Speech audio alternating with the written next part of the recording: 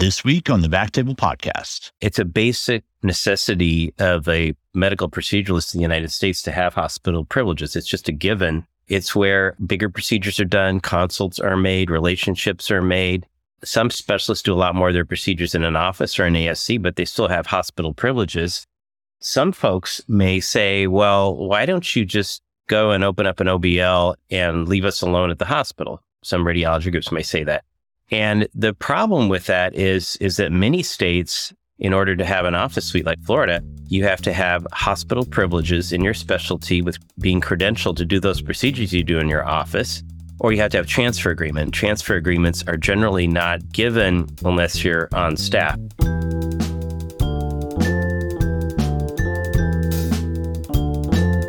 Welcome to the Backtable Podcast, your source for all things interventional and endovascular. You can find all previous episodes of our podcast on iTunes, Spotify, and on backtable.com. Now, a quick word from our sponsor. BD provides clinical education and training through the BD Peripheral Intervention Advanced Healthcare Providers courses. The BD Advanced team offers programs on advanced endovascular management of AV access, emerging techniques in the management of CLTI and venous disease, as well as many different resident programs and peer-to-peer opportunities. Contact your local BD representatives to learn more or visit the BD Advanced webpage.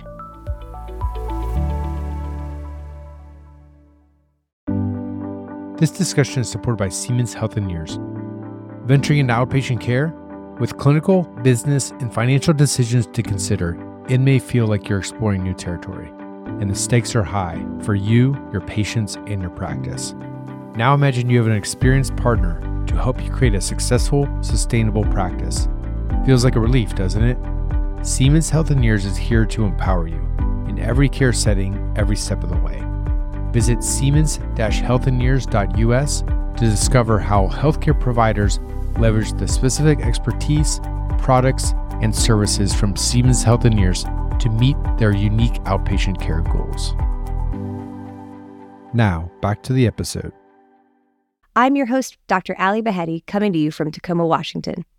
I have the pleasure of welcoming back a speaker on the episode today, Dr. Bill Julien. He's a vascular interventional physician at South Florida Vascular Associates. And our topic today stems from our last episode that we did with him regarding getting on staff as an independent IR at a hospital. Dr. Julien, welcome to the show. Thank you, Ali. It's great to be back. So when you first told me that some people inquire, I made reference to a talk I had given a few years back at the SIR annual meeting. And apparently some of the listeners tried to find that talk and couldn't. I gave a talk in March 2018 in Los Angeles at the SIR annual meeting, and it was entitled Roadmap for Obtaining Independent IR Hospital Privileges. So when you asked if I wanted to do a podcast, I was sort of conflicted. And the reason I was conflicted is it's kind of a silly, embarrassing talk to have to give. And the reason is there is no other specialty in the United States that has to talk about how to getting hospital privileges. Basically, any procedural specialist walks through the door, they are allowed to get privileges. And so it's this odd generation-long problem where the radiologists use their so-called exclusive contract, which I would call a pseudo-exclusive contract, to block the independent IRs. And so any other specialty hearing this would not even understand it. But initially, I didn't really want to do it. But then I thought, well, you know what, if I help maybe a handful of people, then it's probably worth doing. And so I decided this is good for us to go ahead and do it. Absolutely. Yeah. There was a lot of interest after that episode about just figuring out how to go about it, really the algorithm or the logistics of how to do it, especially as more and more hospital systems get consolidated and radiology groups tend to have contracts for larger health systems. So let's just start with a basic question. Why is it important for an IR doctor to have hospital privileges? Well, really, it's a basic necessity of a medical proceduralist in the United States to have hospital privileges. It's just a given. It's where bigger procedures are done, consults are made, relationships are made. Some specialists do a lot more of their procedures in an office or an ASC, but they still have hospital privileges. Some folks may say, well, why don't you just go and open up an OBL and leave us alone at the hospital? Some radiology groups may say that. And the problem with that is that many states, in order to have an office suite like Florida, you have to have hospital privileges in your specialty with being credentialed to do those procedures you do in your office, or you have to have transfer agreement. Transfer agreements are generally not given unless you're on staff. And so it's critical for that reason to have it. And in other states, even if you can have an OBL without hospital privileges, there are a lot of other issues. Like in your state, Washington, a lot of the insurance companies won't credential you on their plans. They won't contract with you if you don't have hospital privileges. So it's really, the ramifications are quite dramatic, not being able to get hospital privileges. And of course, it wouldn't make sense for this being the only procedural specialty in the United States that can't just routinely get these in, walking through the door like everyone else. Now, you may ask, why do you care? Because as I once told you, I'm closer to the end of my career than the beginning, and I am on staff at 5 hospitals.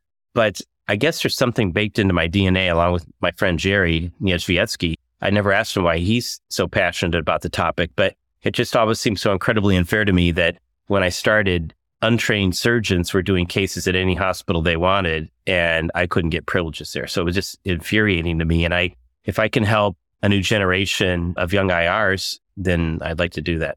Yes, you strike me as somebody who believes strongly in justice, and I like that about you. That's an awesome trait.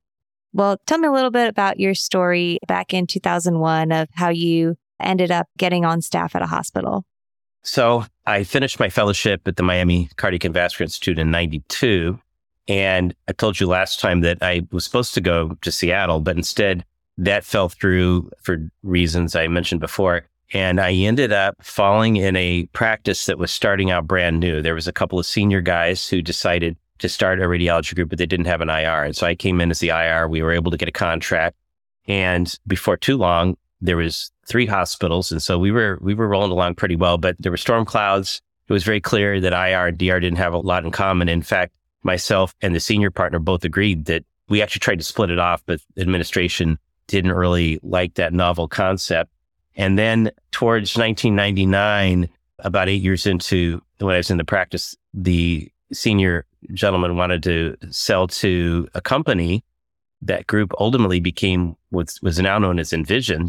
You know how what happened to them.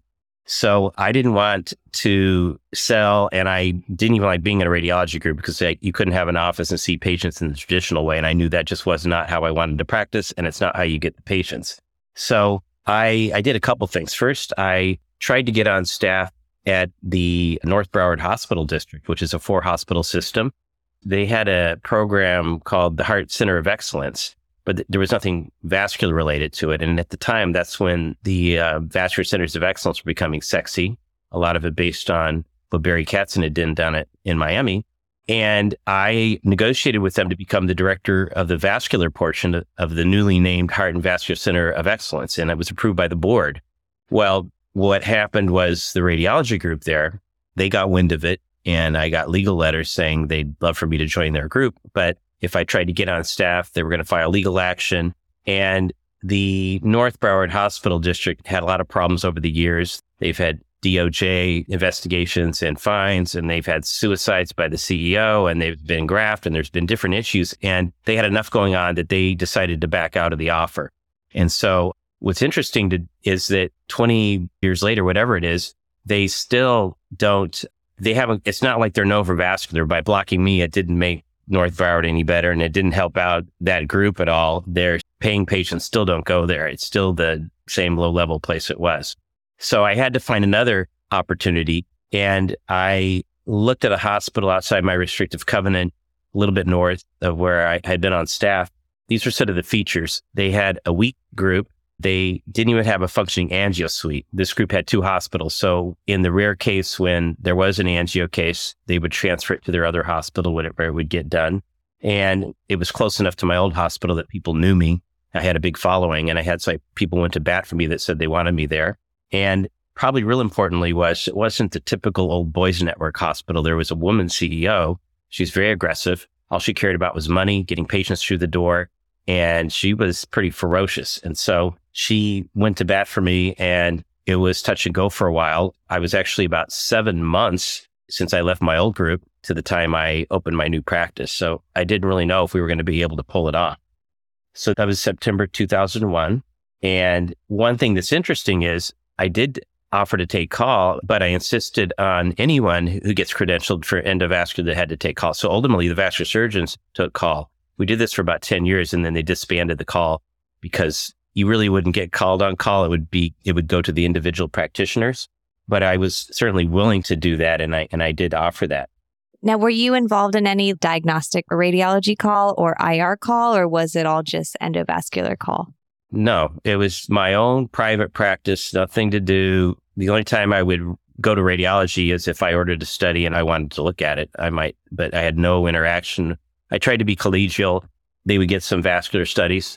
I didn't want to step on anybody's toes. And of course, they weren't doing anything. So other than them being hurt emotionally, it didn't really affect it. All it did was help their imaging business, but nothing to do with the radiology group, much like a vascular surgeon would be practicing there.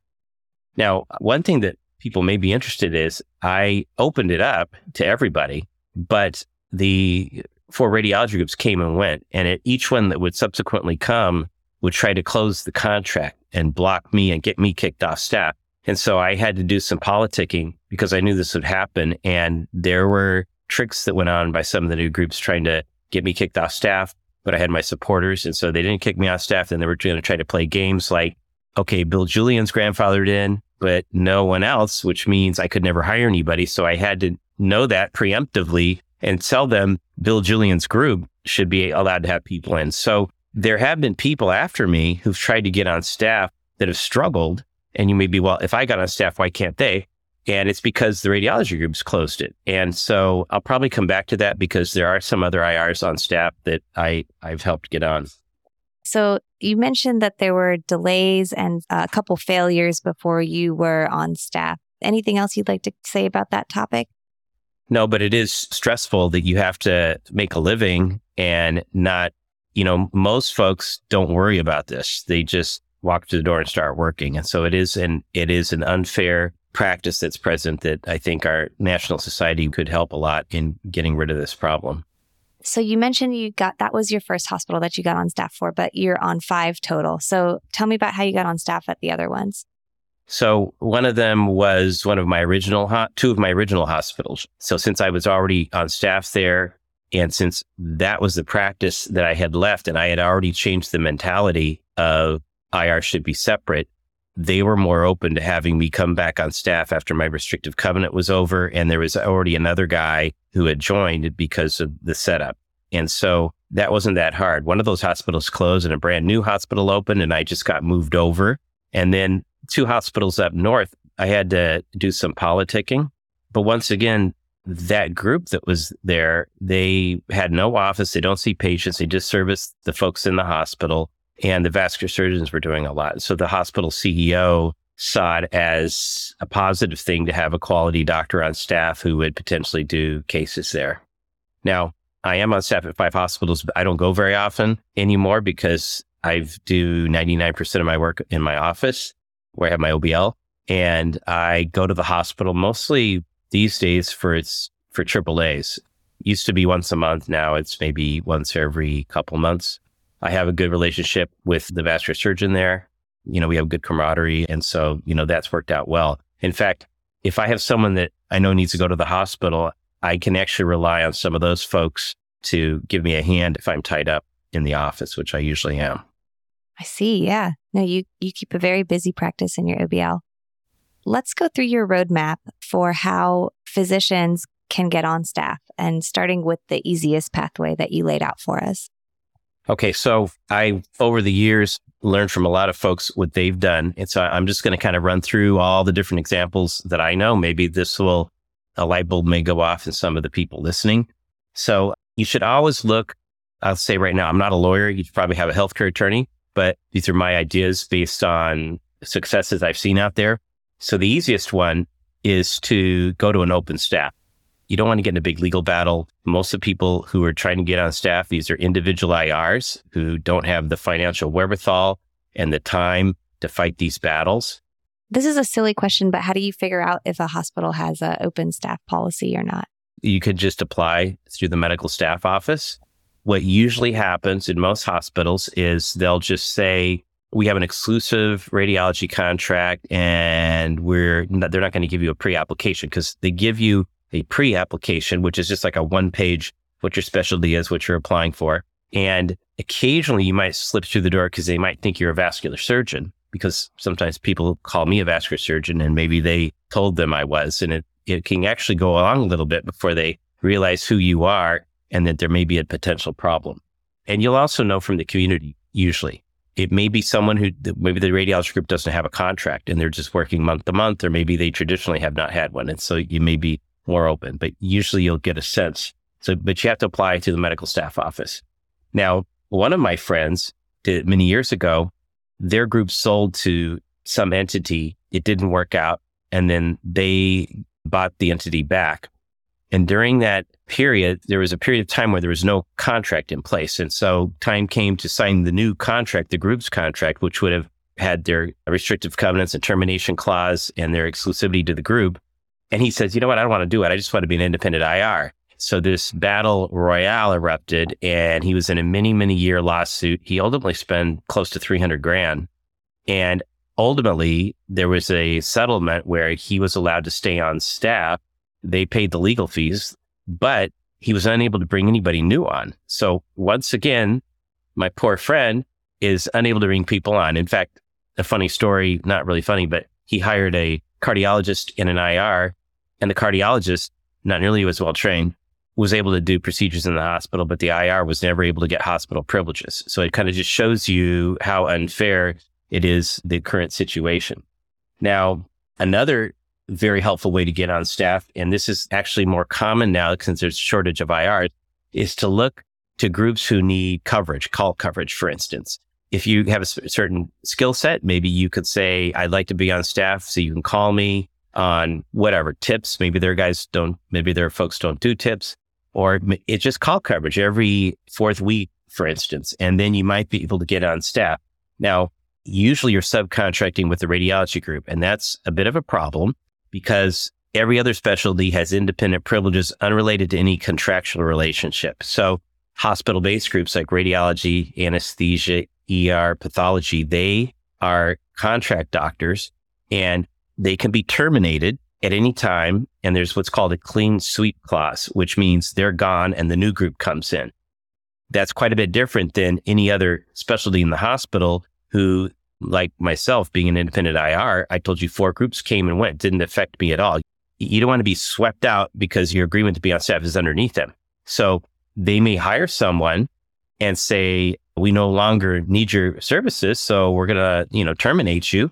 Or it could be a new group that comes in. Either way, you're out of your privileges. And in the case of if you have an OBL that's relying on those privileges, you're in deep doo-doo that could happen. Why would it be beneficial for a DR group to let you be a subcontractor? Can we just go through those reasons? Because they don't have coverage. Maybe they're having trouble covering IR. Maybe someone retires. Maybe they just can't get people, but people get burned out. So let's say they have 2 IRs and they only want to be on call every third. Maybe they're saying, I'm out of here if we can't get more coverage. And I know Allie, she'll come and she'll do every third week for us. And so I think they'll be desperate. And I think it's going to happen more often with what's happened with radiology groups and private equity and how miserable a lot of the IRs are in these groups. I do have a little story I could share with you. I think it always helps to have real life stories of what people are dealing with out there. So about maybe, 7, 8 years ago, maybe a little more, I can't remember. There was a young IR in a radiology group in the Northeast who was miserable because he couldn't do the clinical work he wanted, and he left. And he ended up legally going outside his restrictive covenant and joined a successful vascular surgery practice. And they were on staff at a number of hospitals. And so he applied for privileges in those hospitals to do the exact same procedures his vascular surgery partners were doing. And he got denied at every hospital. And it turns out that the head of the department there is an academic guy at an academic institution who has private practice contracts as well. And he basically told him, I don't really get anything out of this. We're not going to let you come on staff. And so Jerry Niedzwiecki and I talked to this doctor, who's a past president of the society and a gold medalist of our SIR society. And he basically said that he knows it's wrong for IR Perhaps it's illegal, but he's going to do it as long as he can because he has to pay the IR salaries and he's going to use whatever potential help he can get to maintain their practice. So if you have leaders of the society who feel this way and some of these other examples I'll share, you can just see how hard it is to change things out there. And it's really a struggle that the young folks coming out of training should not have to face. And so that would be why I would say the SIR really needs to step up and change things. For more than a decade, Reflow Medical has designed and engineered medical devices that respond to unmet clinical needs. The Wingman crossing catheter with its unique extendable beveled tip and an expanded indication for CTOs. The Specs LP, created to meet the need for a low-profile version of the Specs shapeable support catheter. And the new line of Core catheters that answers the call for a suite of effective tools to use in challenging PCI procedures. Are there any other ways that IR doctors can get hospital privileges that you've seen in your experience? It's not hard to look around town and find out who the oddballs are, who the people are who are not in radiology groups. So probably almost the first day you're in town, you'll figure that out. And so you can inquire, you can either talk to them or you could apply to the hospitals they're on staff. Now, understand, in a normal situation, you'd be able to get on staff. But like I mentioned before, a lot of times, even though I've opened up some places, they get closed down when a new group comes in. So just because I'm on staff or somebody other independent IRs on staff doesn't mean you're going to get on staff. But that certainly is a good place to look. I think the last resort would be to litigate, to file a lawsuit. It's just too expensive and time consuming and stressful. If you were part of a big entity, that you had a lot of office suites in different states, then for sure, I think you should fight it. And I think there's a good chance you would win because the whole concept of a exclusive contract that blocks no one except for one group and allows everybody else to practice is, I think you have a good argument that there's nothing exclusive about it. What are some of the counter arguments you've heard from combined IR-DR groups as to why independent IR doctors should not have hospital privileges? They'll say things like they won't take call, even though that's usually not the case. They'll make up any possible excuses they can. They'll say they need the room. They don't want any competition for the room. But of course, every hospital has operating rooms that are shared by everybody. It can all be worked out. Cath labs are shared by folks. So they'll say no call. There's no room. We have to be able to get our work done. They're going to take our cases. Which in essence, I mean, you probably are going to take some of the cases, right? No. So what I would say to them is what you asked me this last time, and I'll restate your question, which is what does the radiology groups get out of letting you on staff? And I would say they get imaging studies. Imagine what your vascular surgeon does. They might order CTAs and vascular studies. They might bring an expertise to some procedure that your group doesn't have. Like I'll just say whatever tips or chemo, embo or something. Now, of course, there's going to be those out there in fancy groups who say we do everything and we don't need you. But in most cases, I would say who really cares about those groups? They made their bed. Their bed is this silly pseudo-exclusive contract, which guarantees them none of the good cases. And they're now in large part mostly done by other specialists. But it requires them contractually to do all the things that nobody else wants to do. They've effectively created a model, so they are the trash collectors of the hospital in a lot of places. Ah, the trash collector word. Okay, so that has gotten a lot of flack recently. I don't know if you've seen on social media that calling, a lot of the general IR procedures that are done, calling them trash procedures. I think it's worth talking about for a second with you because I don't think people say that word like trash IR disrespectfully necessarily. And I don't think it's disrespectful to the procedure or the patient. I think it's a term that got used to like lump in all low RVU procedures or things that folks don't want to do in the hospital that don't necessarily need image guidance. I think someone who wants to criticize that word will say, these are important patients. You shouldn't call them trash. No one's ever done that. Patients are all very important. However, patients need IVs. Those are very important procedures. They need Foleys. They need their bed cleaned. They need to be fed. But a lot of these things can be done by other people. So thoracentesis and paracentesis used to be done at the bedside. Now all of a sudden, IR has to do it. I saw somebody wrote that they get this great pleasure at doing a paracentesis and having the patient say that they didn't even feel it. And that makes them so happy. But I would venture to say that physician is probably not having to earn their way, and they're probably paid for by an academic institution or by a radiology group. And most specialists have a sense of what they're doing. They want to do things they're trained for and things that also pay well. And so, you don't see heart surgeons doing their thoracentesis because they want to make sure the patient has a good experience. Of course, you want to have the patient have a good experience, but you don't need to be a hotshot heart transplant surgeon to do that. And you don't need to be a hotshot IR to do a lot of these low-level procedures. But basically, they're medical student level procedures. This is what I see trash IR. Medical student level procedures that tons of people could do that don't pay very well.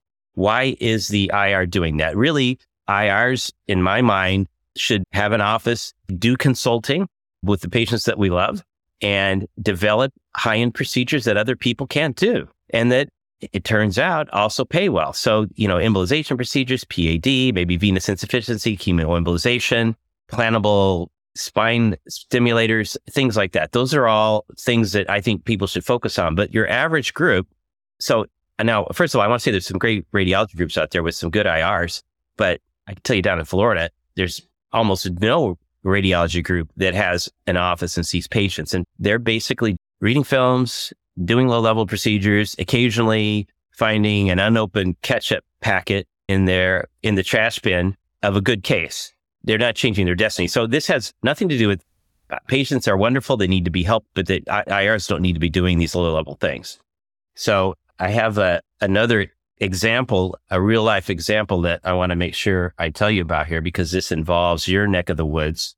So because a lot of these private equity purchases of radiology groups, they're real focused on RVUs. And so what was already a miserable existence is now even more requirement to read more films. And so the dominant 350 member radiology group in your neck of the woods in Seattle, this is what they're offering their IRs now. They get to film read 2 out of 5 days and do IR 3 out of 5 days. Now, it turns out it's a little misleading, those 60% of the days on IR, because of that, you're supposed to read films about 60% of the time. And they're installing or have installed reading stations inside the IR area so that they can do that. So it's basically just less patient interaction, less consulting, certainly less office time, and more get the procedure done and read films. No, like the longitudinal care and consulting is very low priority. So this is a formula to do low-level IR procedures, which is what Covey called, trash collection. So it's not an insult to the patients or to the procedure. It's low-level, boring, uninteresting things that no medical student would ever go into IR to do if they knew really what their future held. And I think you really hit the nail on the head a little bit with that, is that we're training all of these really, really bright medical students and residents and fellows in high-end procedures, high-end cases. They want to be able to do that stuff when they're out in practice, but there just aren't enough opportunities for the number of trainees that we put out for everybody to have not even just 100% IR job, but a job where you might be reading some diagnostic, but you're still doing enough IR to keep your skills up. If people want to join a radiology group and practice IR that way, that's fine. I don't have anything against it.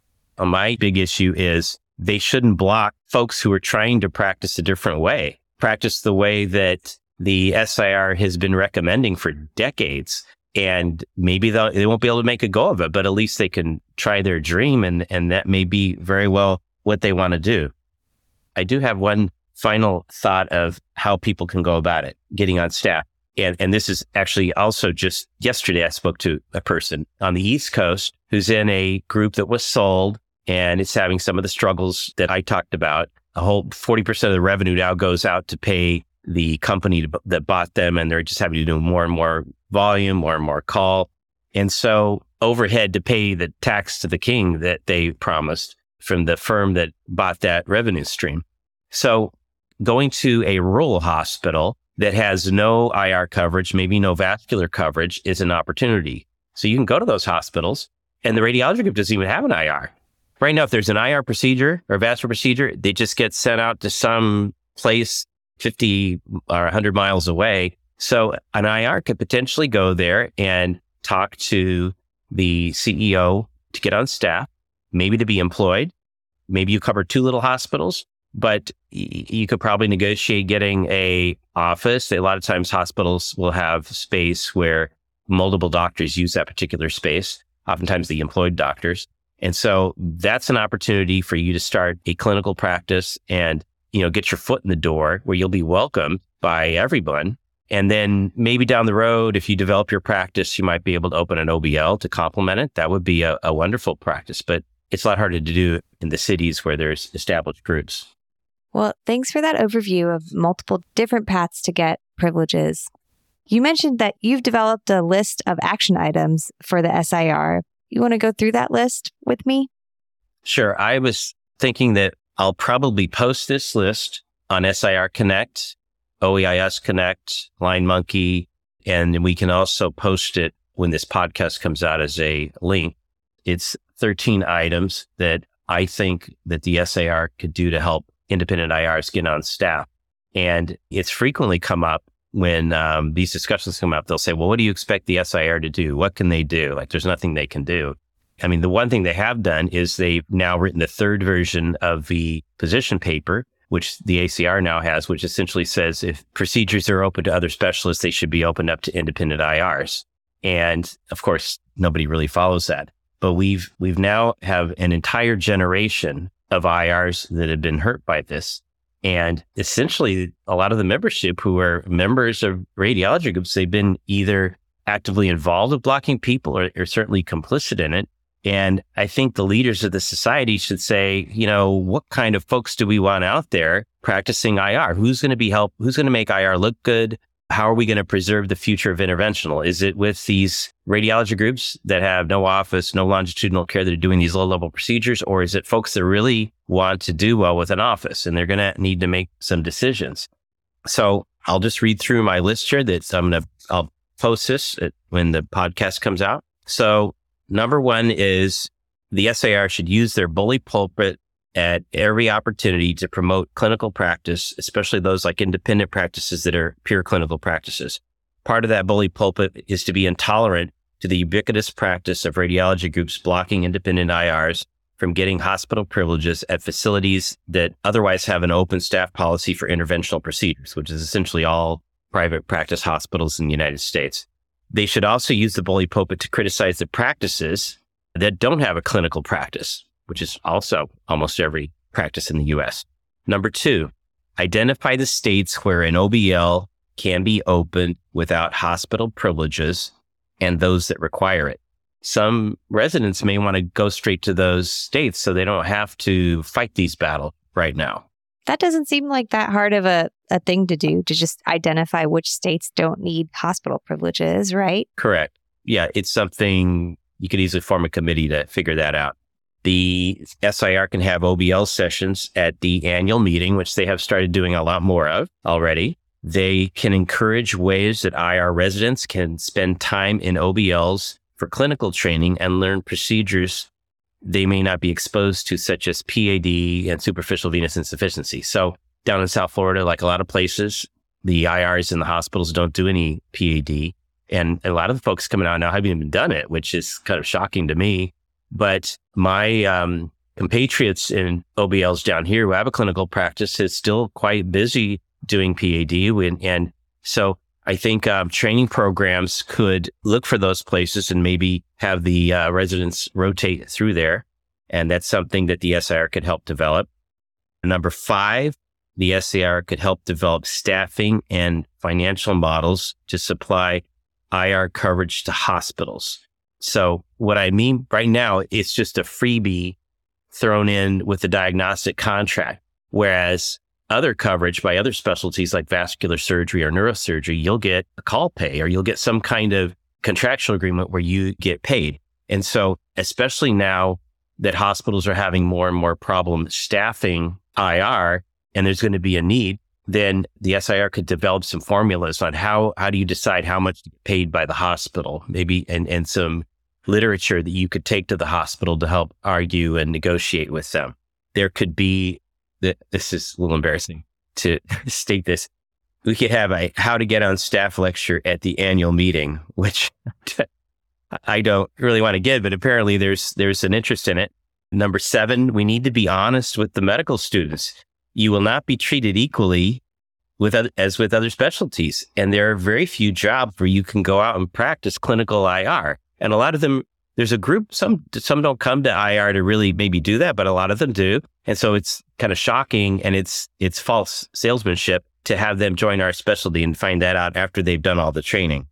Number 8, there should be a change in IR leadership. Currently, there's no independent IR on the executive committee. Has there ever been an independent IR on the executive committee? Yeah, Mary Constantino. There is a private practice counselor. Jerry Niedzwiecki was the predecessor, a non-voting member, but the year before Mary went on, and that's now a voting position, but it's just a private practice counselor. And currently that's with a gentleman who's in a radiology group. So there's really nobody advocating for these aggressive clinical practices, these independent ones.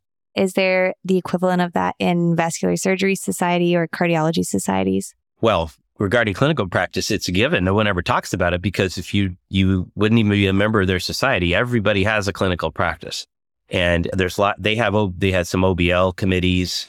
A lot of those folks are on our OEIS society membership, that we know a lot of them. And so they don't really have a need to, what they need is to have more OBL representation in some of the leadership positions. Because I think most societies, a lot of times they have a lot of academic folks. Yeah. Okay. So number 9, you could showcase clinical successes, including OBLs and independent IRs at the annual meeting. And at some of our literature that's sent out, like the Wire, examples of successes. Number 10, legal issues. Pay for an amicus brief on the legality of the so-called exclusive contract that allows everyone except independent IRs from getting on staff. That would require some money, not a lot from the society, but it would help the cause. And now a couple of the final thoughts, which are more aggressive. It's terminate SIR membership for those IRs who do not have a clinical practice or who block independent IRs from getting on staff at their hospital in direct violation of the SIR guidelines. Now, I understand that's a little aggressive, but what is going on around the country is a majority of the membership are blocking the IRs in direct violation of the recommendations of the society. And so I think that would be a way to change things pretty rapidly. It would certainly be different. Now, do you think that most of the independent IRs who are being blocked by fellow IRs, or do you think a large component is the DR group? It's a combination, but if you talk over the years, when I've talked to the IRs in those groups, they'll come up with all sorts of stories. They'll say, Julien just said he wouldn't take call, and we never even had a conversation about it. One of the folks who's at one of MCVI's sister hospitals told me, who's also an MCVI person, but not at the mothership, not at Baptist, they said, well, I'm going to block anybody I can block. So it's the DR group, it's the IR people. There's this sort of cooked in instinct to succeed by blocking. In my mind, and a lot of people's mind, you succeed by doing good work and doing good clinical work, as opposed to, I'm going to block him. That's a traditional radiology group mentality. And a lot of the IRs were brought that way. And so those folks, a lot of times, like I said, they're out of business for the good cases. They've not been able to compete with all the specialists who now do a majority of a lot of those procedures. And yeah, they think that blocking me is going to get them cases. And I just don't think that's the case. Did we cover everything? I have one more. Okay. Here's one more. Number 13, the final one. Promote the separation of IR from DR, much like radiation oncology has split from radiology. I wrote an article along with Kavi Devolopoli that was published in the AJR on that, and we'll have a link at the end of the Backtable podcast there so that people can look at that. So yeah, I think that's it, right? Those are that's your 13 points of action. All right. And I appreciate how vocal you've been about this. I think I should let the audience know that these are your views. They don't necessarily reflect on Backtable, but we love to have a variety of different voices on so that everybody can kind of understand the landscape a little bit better. And yeah, and I love talking to you, Dr. Julien. Like, you have so much fire after so many years. And I feel like you really want what's best for the younger generation of IRs, and you want everyone to be able to practice in a way that helps patients as much as possible. I think everyone knows these are my thoughts. I'm solely responsible for them. But I do think that if you look at any other society, if they knew that the folks who really wanted to do the tremendous work were being blocked, they would go to bat for them. They would file lawsuits. They would be intolerant, as opposed to the laissez-faire approach, which our society has taken, hands off, waiting for generations to go by to slowly evolve where people can practice the way they want to. I think they need to take a much more aggressive stance. Well, awesome. Is there anything else that you'd like to share before we end our episode? I don't think so. Thank you, Allie. Yeah, thanks for coming on. Good luck with your upcoming lectures that you have going on. Thank you so much for listening. If you haven't already, make sure to subscribe, rate the podcast 5 stars, and share with a friend. If you have any questions or comments, direct message us at @_Backtable on Instagram, Twitter, or LinkedIn. Backtable is produced and hosted by myself, Aaron Fritz, and co-hosts Chris Beck, Sabine Dong, Michael Barraza, and Ali Behetti. Our audio team is led by Kieran Gannon, with support from Josh McWhirter, Aaron Bowles, Nick Shellcross, Josh Spencer. Design and digital marketing led by Brian Schmitz. Social media and PR by Ann Dang, Manisha Naganathanahali, and Manveer Singh Sabri. Administrative support provided by Jamila Kinnebrew. Intro and extra music is Ripperoo by Skeptic Moon. Find us on Spotify or at local live music venues in New Orleans, Louisiana. Thanks again for listening.